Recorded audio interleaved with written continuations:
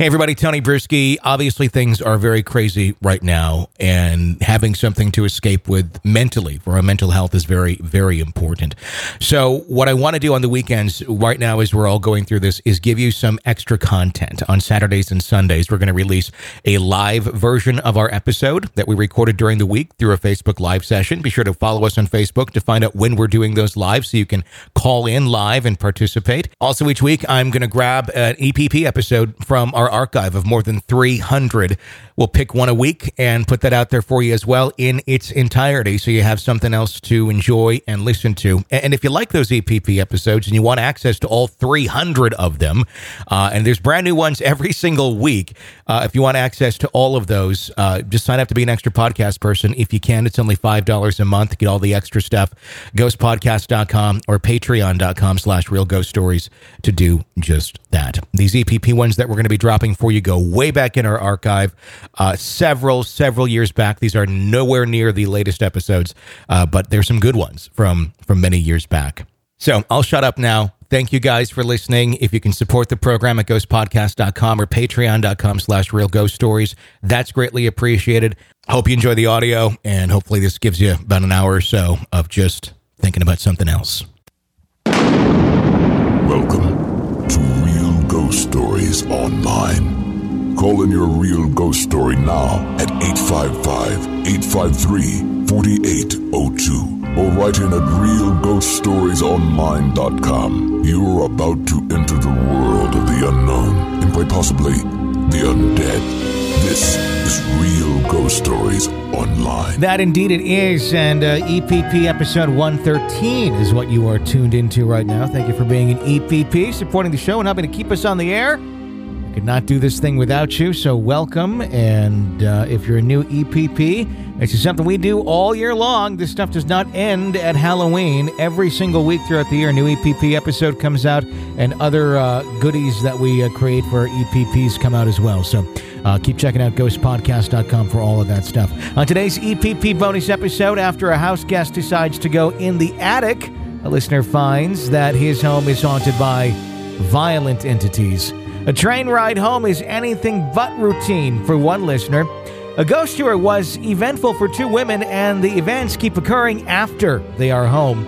And a listener shares of a local haunted cemetery that lives up to its deadly reputation. Those stories and more today on Real Ghost Stories Online at EPP episode 113. Lucky number 113. Does it make it lucky if there's like 113 or 213 versus just 13? I've never really subscribed to the whole 13 being an unlucky number or 3 or... In fact, usually, and this is before I even knew it was an unlucky number, and people were like, what number you want? I would pick those numbers. Mm-hmm. Like as a kid, I'd be like 3 or 13. I don't know why. Yeah. I'd always pick and then that's an unlucky number.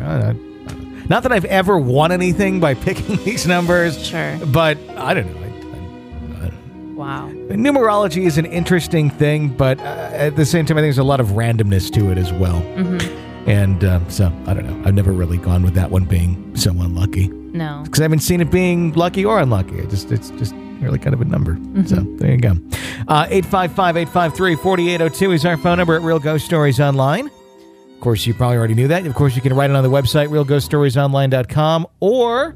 you can email Jenny your stories, Jenny at realghoststoriesonline.com to get your audio file over to us for possible airing on a future episode of the show. Let's go to our first story today. Comes into us from Jesse, and Jesse says, hey, Tony and Jenny, I've called this story in and emailed the audio. I just didn't feel it was detailed enough or had the storytelling power that Tony has. I'll try to cut down the curse words. I'm ex-military, and the use of curse words tend to be just part of training. I've experienced the paranormal since I was young, possibly even as a baby, from what my mother says. That's a story for another time, though. This specific story affected my life, my relationships, and my work. I'd met a young woman who I started dating. She lived 30 minutes outside of Fort Wayne, Indiana, where I resided. I wanted to move closer to her, so I uprooted myself and moved into Huntington, Indiana. When I first moved there, I was jobless and homeless, so my girlfriend's mother offered me a place to stay, at least until I found a job and my own place. I stayed there a few months, finally found a job, saved up some money, and started looking for a place. Found a 2-bedroom duplex on the 2nd floor. Moved in, wasn't in the creative shape, in the best shape, but it was cheap rent. This is the beginning of a 6-month-long living hell. This house, to my friends and I, is known as the house on Till Road. I've been living there for 2 weeks. Finally, I'd gotten settled in and decided to throw a housewarming party. Invited a bunch of friends, my brother Steven, and my friends Chase. They play a slight role in this. Well, the part had kicked off, the drinking, beer pong, kings, joking. I'd worked a 10-hour shift that day and decided to turn in early. But an hour later, my girlfriend crawls into bed with me, and 10 minutes later, I got a knock on my bedroom door. Of course, slightly buzzed in the middle of intimacy, I was a little pissed off, so I yelled, "What? I'm busy!"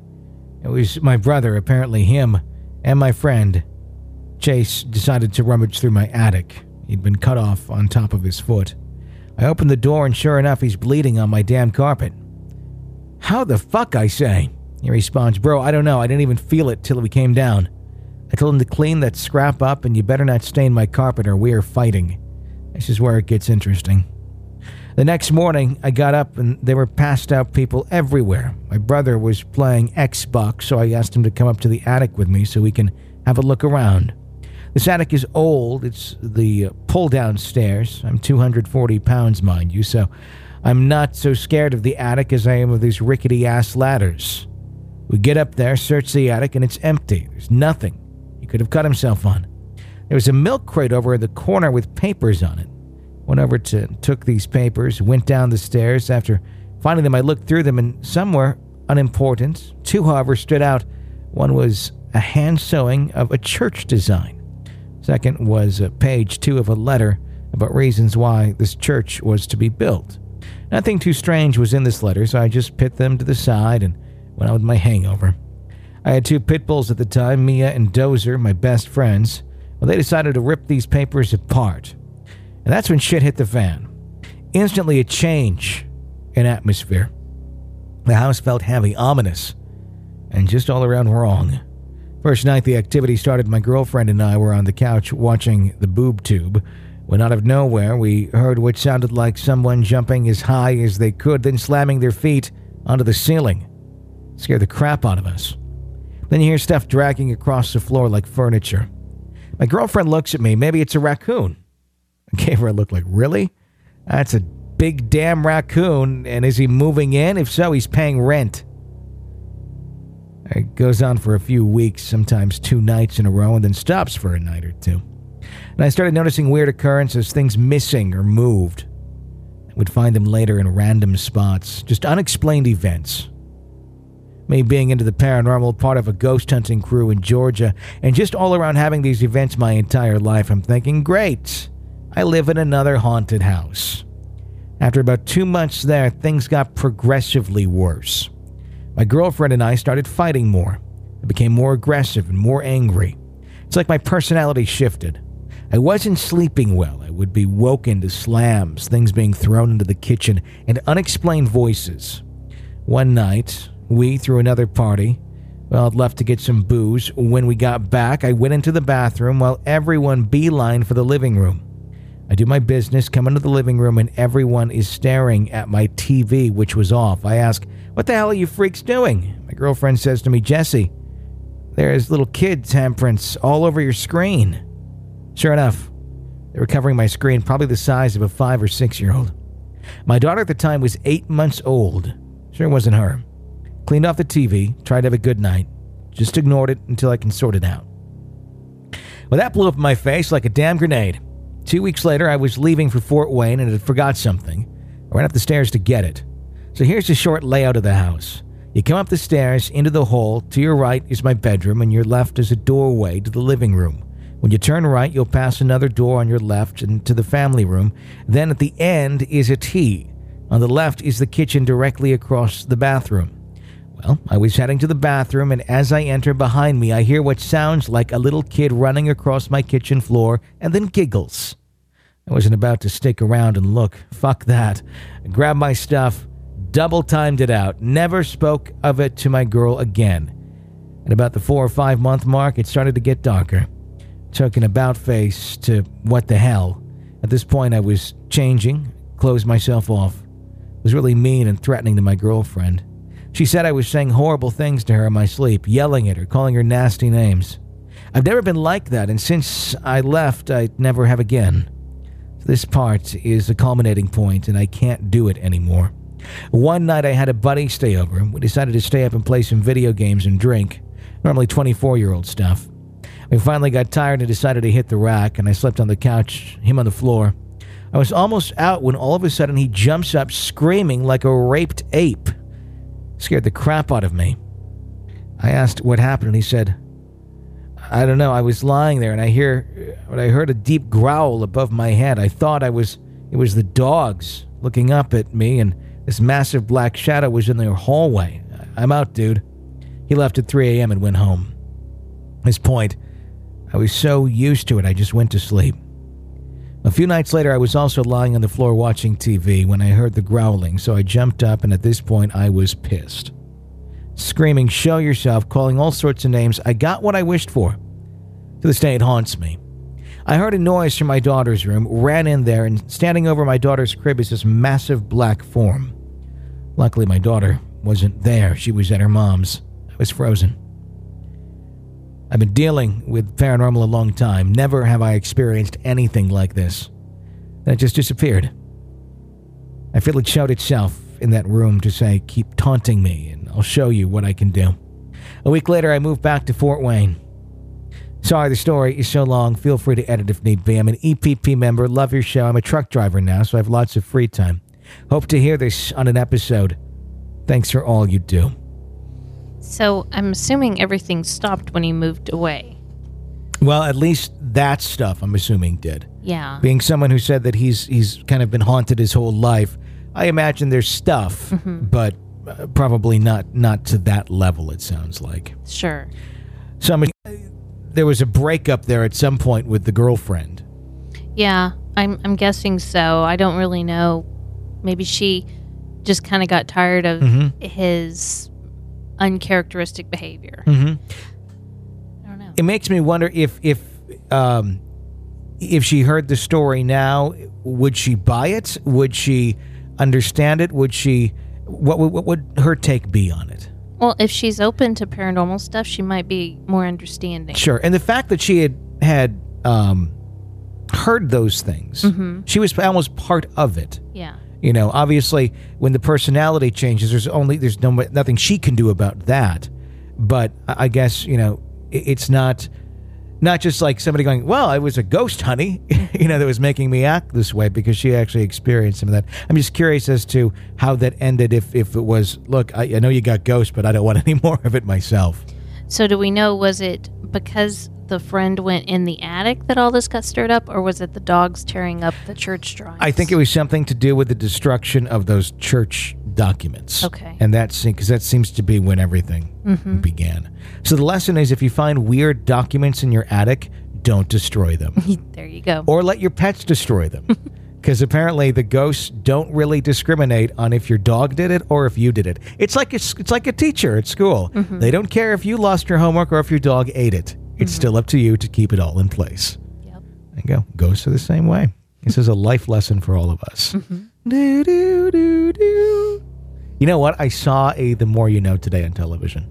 Like a current one? Like a current one, and it's nowhere near as cheesy as they used to be. The messages are just as cheesy as they used to be, but they've kind of like updated all the graphics, and it's just like a big white screen, and then it just says "The More You Know" really tiny, and then that little... It's like an updated version of the... Okay, what was today's message? I don't know. That's good. It's the less I know every time I see these things. But it's... I was like, oh, I heard it. I'm like, oh my gosh, there it is. Oh, it had the same little sound? Yeah, it was on MSNBC. Okay. So they still run them on NBC. I think it's like what they do to like fulfill requirements of like being a broadcast. You know, you have to... As a broadcaster, when you're doing things like that, and you actually are out of towers and you need an FCC license and all of that to operate, you are required by law to have so much public good, content, if you will. Public service announcements. To a certain extent. There's certain things you have to have in what's called a public file that show that you were, not just profiting on the signal. You were doing good. That's why if you listen to a lot of commercial radio stations at like 5 a.m. on Sunday mornings, they have their public service show. And it's usually about next to nothing. It's like, well, there's a new pack of squirrels at the local zoo, and we're going to talk for an hour to the local zookeeper about how you can go to Free Squirrel Day next Thursday from 1 to 2 p.m. And it's things like that. Does the, church religious shows on Sunday mornings, no. That doesn't fall into that category? No. Because I always wondered why certain radio stations, like big ones, they make money, would do that. Okay. The church would pay them to broadcast it. But no, the public service shows, and some of them actually are good. Some stations do put time into these things, and they're actually neat, and they're kind of interesting, community-minded. But a lot of them that I've seen, it's just like, oh God, somebody's going to put this thing together so we can fulfill this requirement, and it can be and fill an hour talking about nothing. Okay. But kudos to the ones that still do good versions of the public service shows, but there's not a whole lot left. So, anywho, that, if you ever wondered why you're hearing this at 5 a.m. on Sunday on, like, all your local stations, and they bury it where absolutely no one's listening. Because you can put it wherever you want. And but it kind of makes it look like maybe somebody's listening then. But probably not. Brad writes in, I was young in the Army and stationed in Heilbronn? I don't know. You're the one with German heritage, you should know. And I took German for 2 years. Yeah, you should eventually failed it. Heilbronn. I'll go with Heilbronn. Okay. Heilbronn, Germany. It's just like a name of a beer. Give me a Heilbronn. That'd be great. Put an orange in there. During the 80s, in the spring of 1984, I had the weekend off, so I spent the day sightseeing the local area between Heilbronn and Stuttgart with friends. This was followed by an evening of beer drinking with buddies in downtown Stuttgart. We drank, played pool, foosball, darts. It was a great time. Anyway, at some point, I let everyone know I was headed back to Heilbronn early, and I was running low on money and still needed to get back on to the barracks. And I was heckled a little, and some offered me money for beers, but I refused and left it at that and said to them, I'll see you guys in the morning. It was late.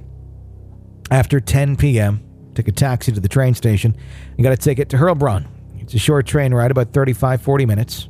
I was alone on the platform waiting and looking around when I thought I heard children yelling, but I said to myself, man, I really got a good buzz. I'm hearing things. A few minutes later, the train slowly screeched into the station. I think I hear machine gun fire, and I hit the ground looking around, and I realized how foolish I must look, and there's nothing there.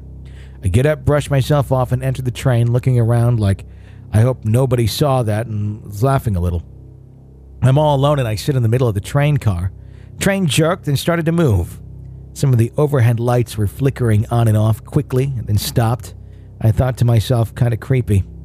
About 15 minutes go by, yawning. I think, damn, this is boring.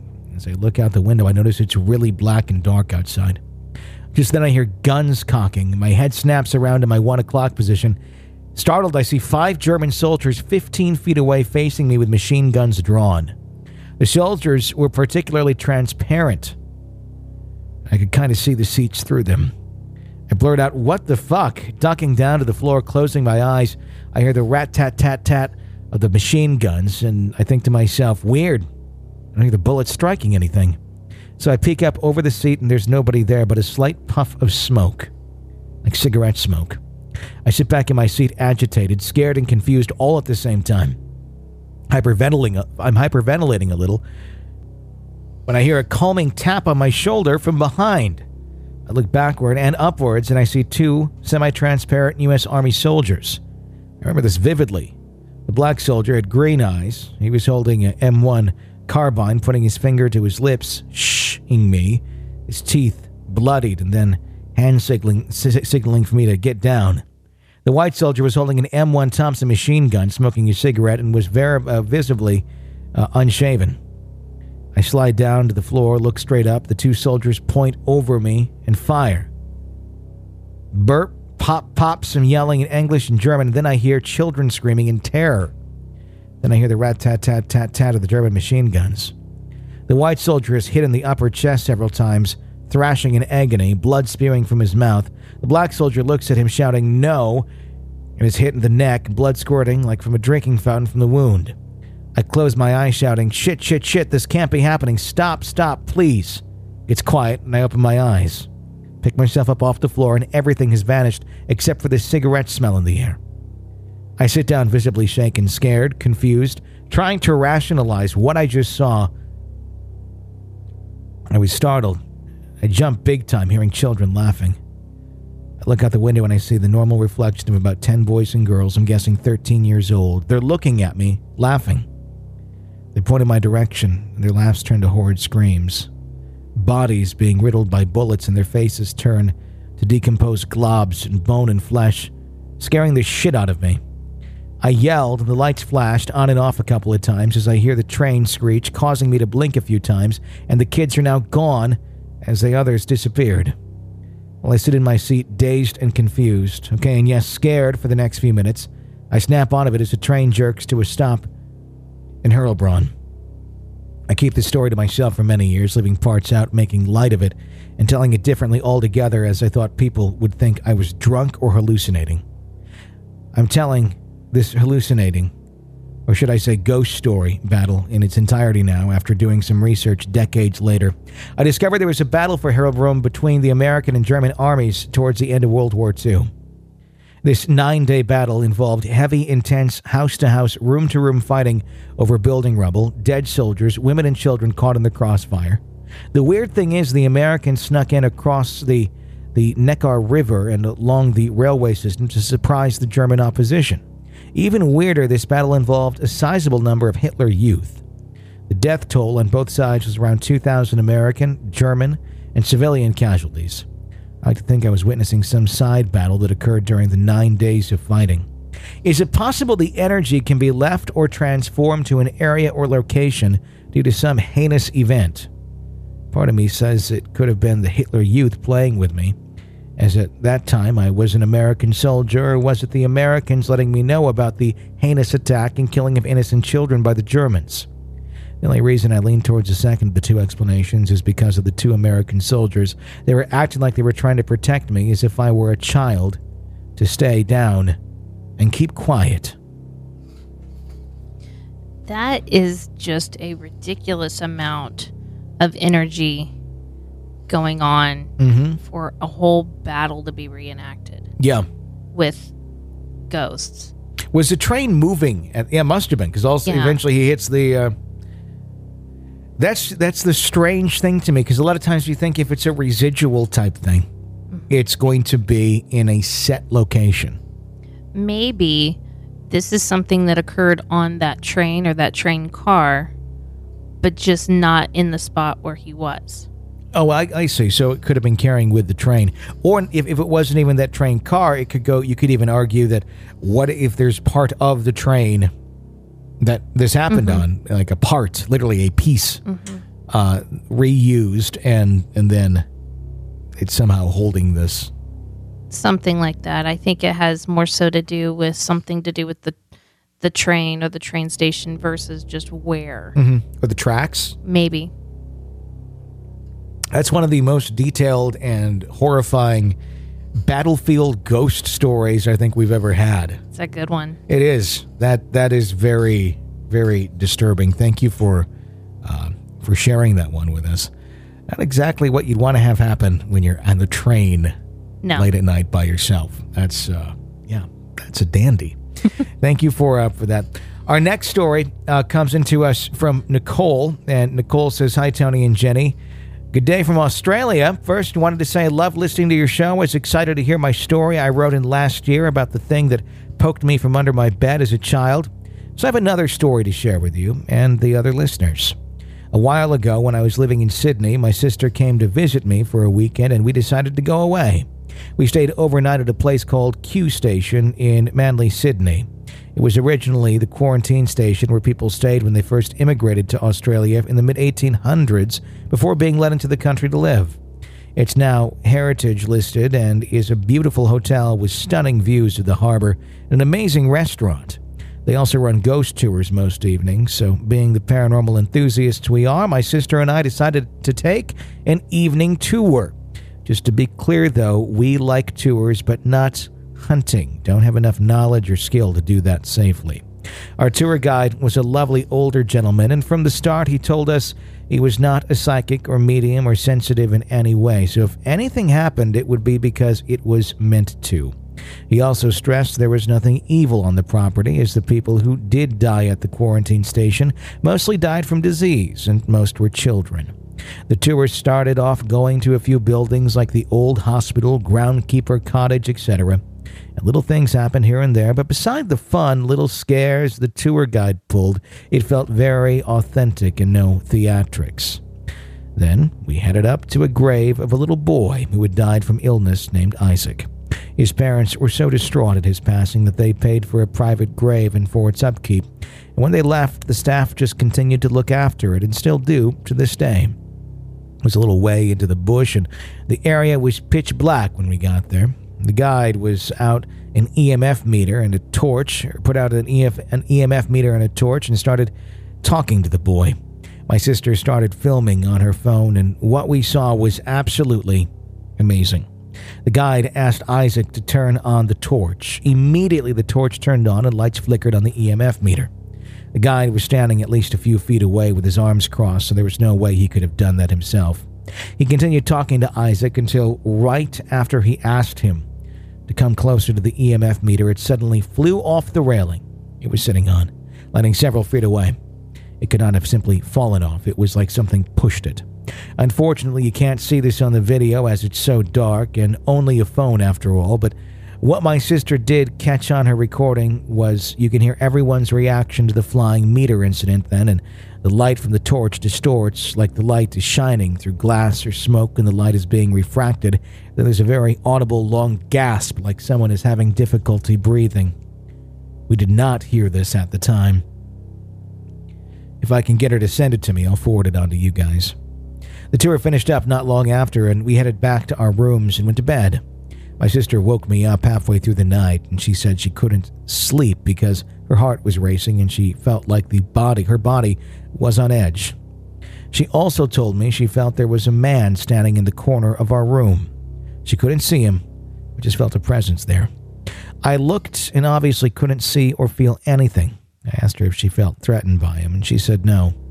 He didn't feel negative at all, but I think she was just a little scared of how her body was reacting to her sensing him. Is it possible she may be a little sensitive? It's not something that runs in our family, though. I do get a lot of deja vu and can sometimes guess when things are going to happen.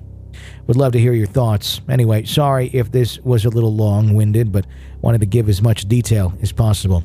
I became an EPP a little while ago, and I'm really enjoying the extra shows. You guys are fantastic, and I look forward to more shows to come. Thanks, Nicole. I think her sister could be sensitive, and it doesn't have to run in the family. I mean, if she'd ever had a really bad illness or injury or accident or trauma when she was being born or any number of things that can thin that veil. Food poisoning from an unsanitary buffet. Could happen. Could happen for sure. Now, I think anytime you've got a situation like that, and you know, maybe none of that's happened. Maybe she's just the first one in her family to be sensitive. Who knows? But it sounds like the ghost tour kept going. You got a good tour there.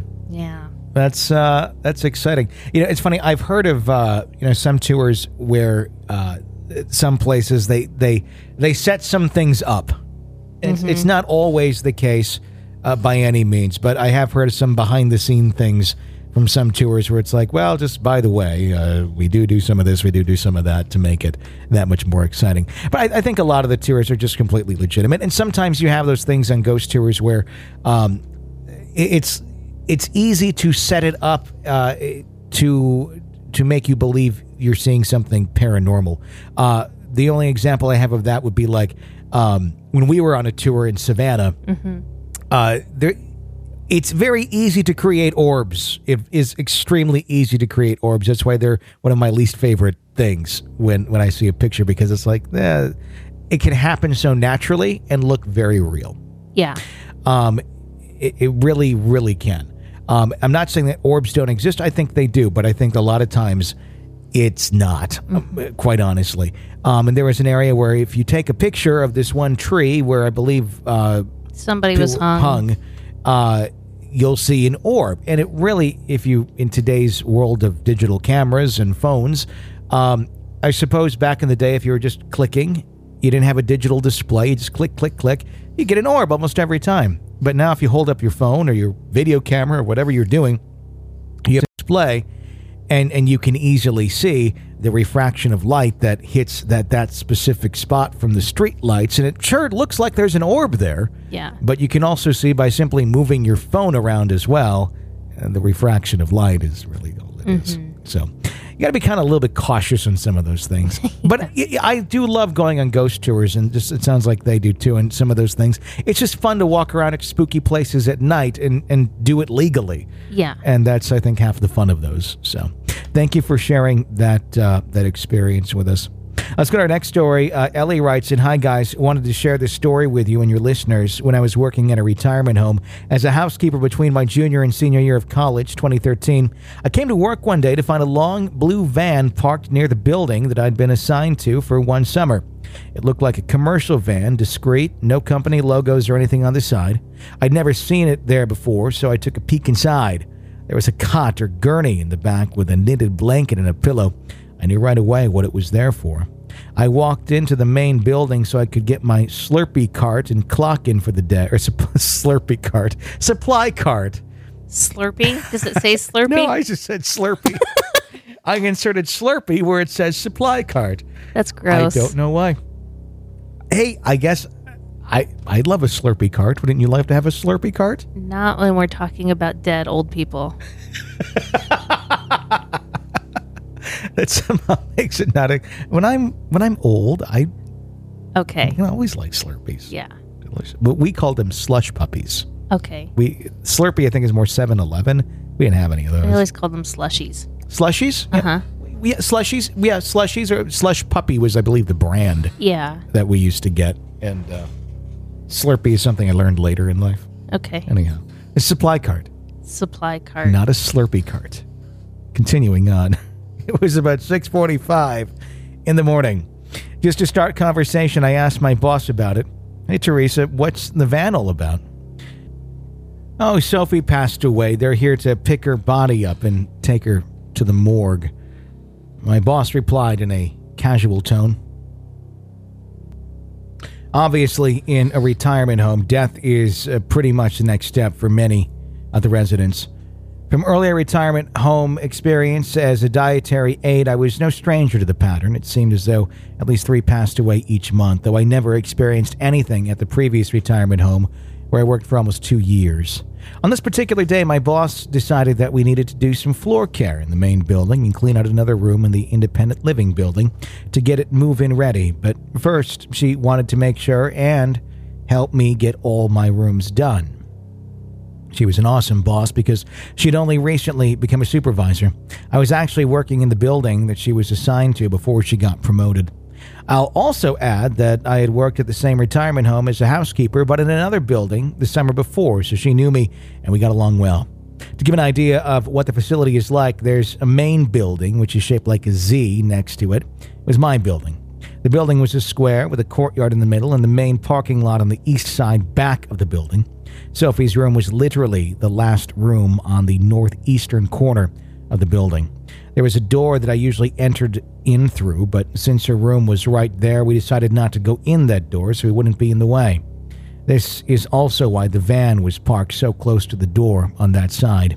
We ended up going through the door on the northwest side, and after we got our supplies together, my supervisor and I followed the pathway between the other building and the north side of my building. It was about the length of a short neighborhood block. We started cleaning rooms along the west hallway, and while we were making our way to another room, all the lights in that hallway went really dim for just a second and then got really bright and then back to normal. There may be about 6 to 8 individual lights down the ceiling of the hallway. I didn't think anything of it, but in hindsight, it's really weird that it happened given what we were about to experience. I remember my supervisor made a comment about how she was going to talk to maintenance because in all the time she worked in that building, which was years, it never happened before. After some time passes and we clean a few rooms, we're making our way back to the main building to get our floor care supplies, basically just 2 separate buffers, one for carpet and one for hard linoleum, to give that a spit shine. I'm walking behind her, pushing the cart, and she's rolling the vacuum. As I'm pushing my cart, I notice that the blue van is gone. Glance over to the window where Sophie's room was, and to my surprise, I saw her looking out the window. She was literally looking over towards us, very confused.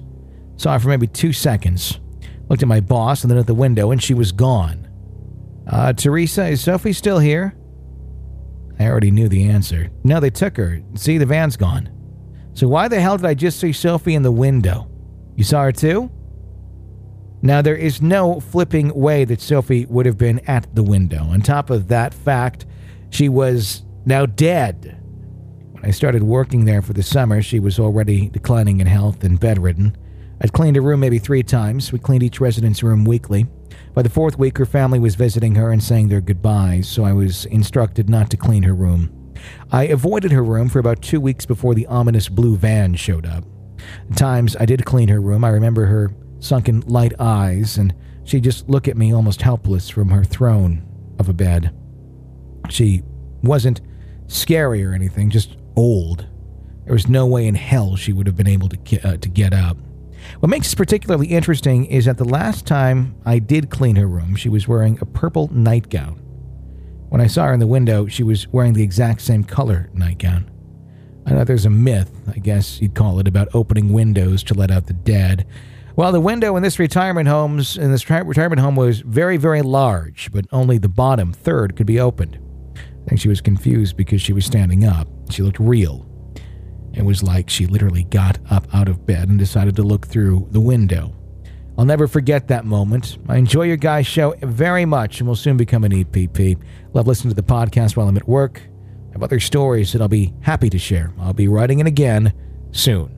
L. I think if I were to die in a nursing home and come back and the nursing home employees see me, I would hope that I wouldn't look the way I did when I just died. That I would hope that I'd be back to my younger self. Because it makes you wonder why certain ghosts look certain ways. Does it matter who is seeing the ghost as to how they see that person? I don't know. I don't know the answer to that. I mean, I wonder if it's one of those things where, because we do hear this quite often of, when I saw the person, they were back to looking like they were healthy and younger.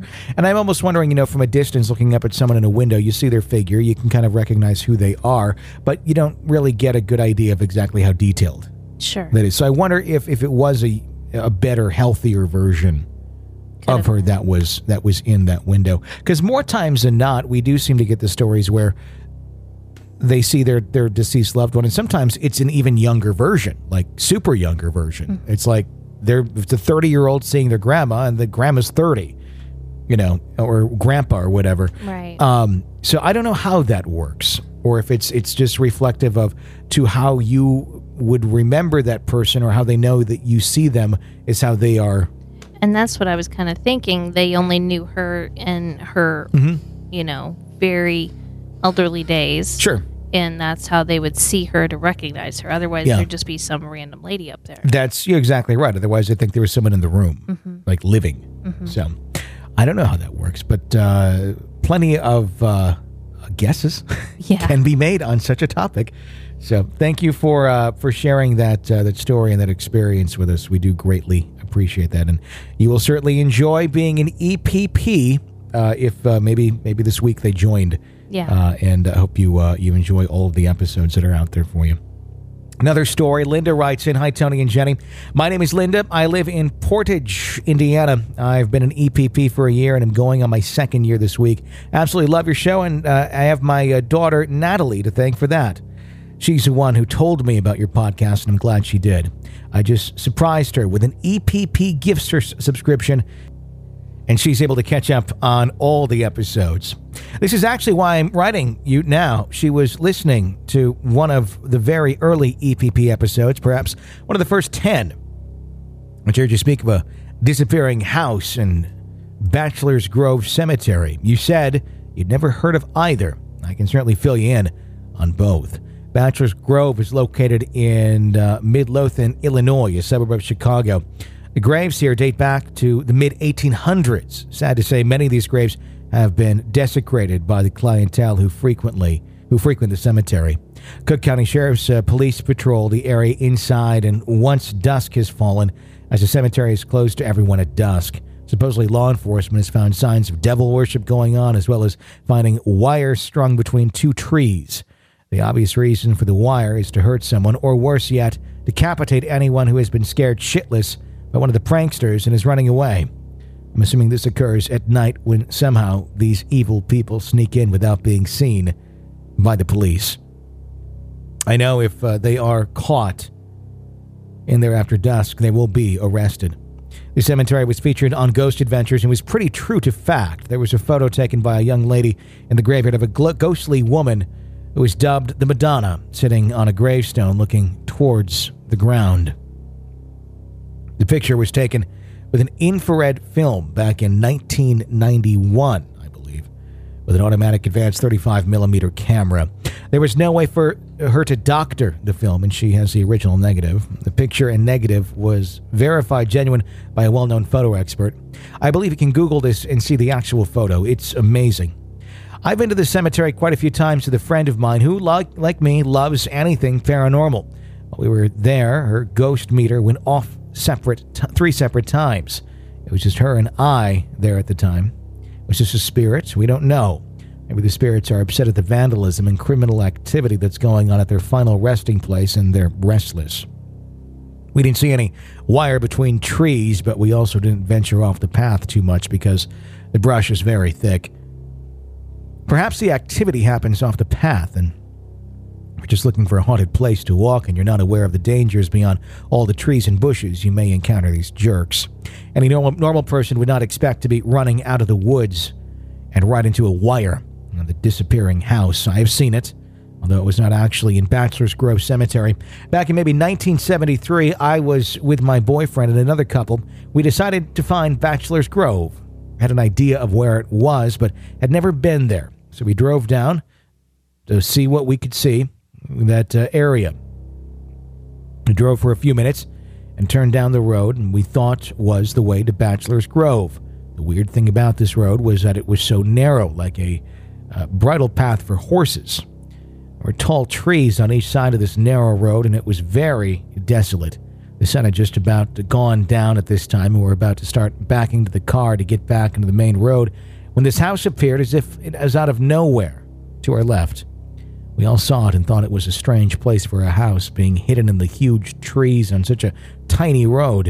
It was a Victorian-type farmhouse, 2-story, wraparound front porch. There were amber glows from lamps in the windows, which had thin shades or sheer curtains on them. It was beautiful.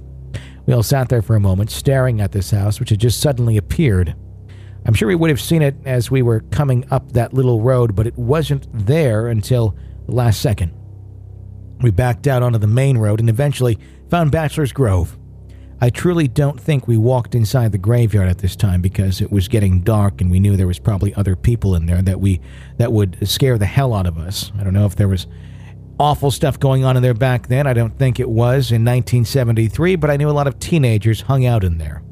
Apparently, we had made a wrong turn and hadn't been on Midlothian Turnpike from the onset, but we were actually only less than a half mile from the cemetery when we were on that narrow road with the big house.